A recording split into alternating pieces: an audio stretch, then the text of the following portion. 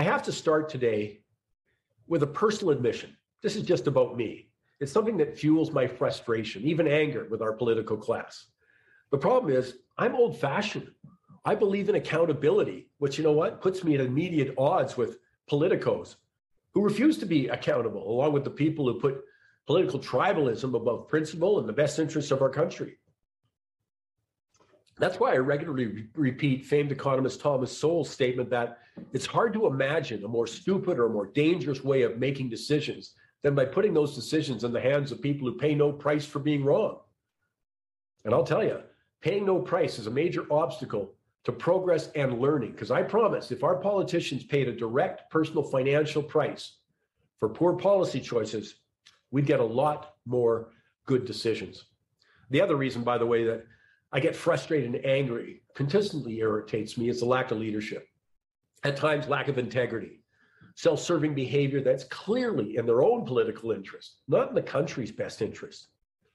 And the impact is magnified by the fact that we're living in this time where the stakes are so high. We can't afford this any longer. I mean, whether we're talking about the assault on people's standard of living because of inflation, which obviously hurts low-income families the most, direct result of government policies, for example, the huge 27% increase in the money supply over the last 2 years, which, as Milton Friedman said, everywhere and always results in inflation. This is the result, by the way, of government spending tens of billions of dollars in the last 2 years, but the bulk of the money went to people who were not impacted financially.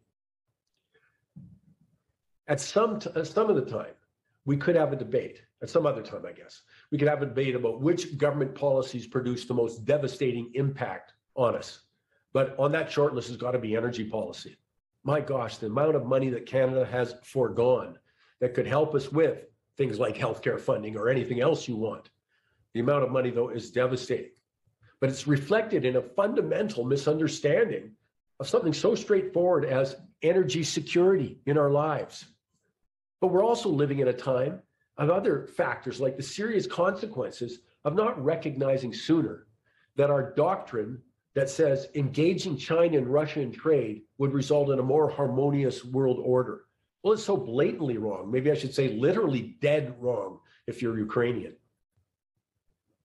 Economically, though, engaging with China and Russia did not make the world safer. Instead, it literally provided the money to finance Chinese aggression and the Russian invasion. That was obvious years ago. I mean, well before the communists left any doubt with the takeover of Hong Kong 2 years ago. Numerous intelligence agencies, including CSIS, warned of cyber attacks, Communist Party infiltration of business in some universities, threats against Canadians of Chinese ethnicity, money laundering, the fentanyl trade, and gangs linked directly to the Chinese Communist Party. And still, we don't have much of a response. But speaking of threats, the EU, led by Germany, ignored all the warnings about becoming dependent on Russia for energy, which is seeing the consequences now, not just in higher prices, but it severely limited the West's response to the Ukraine invasion. I mean, the German government's admitted that if Russia shuts off the gas, it would devastate the country. What has me worried, though, is that some people seem to have learned so little from what's been going on. No more important examples than the energy file.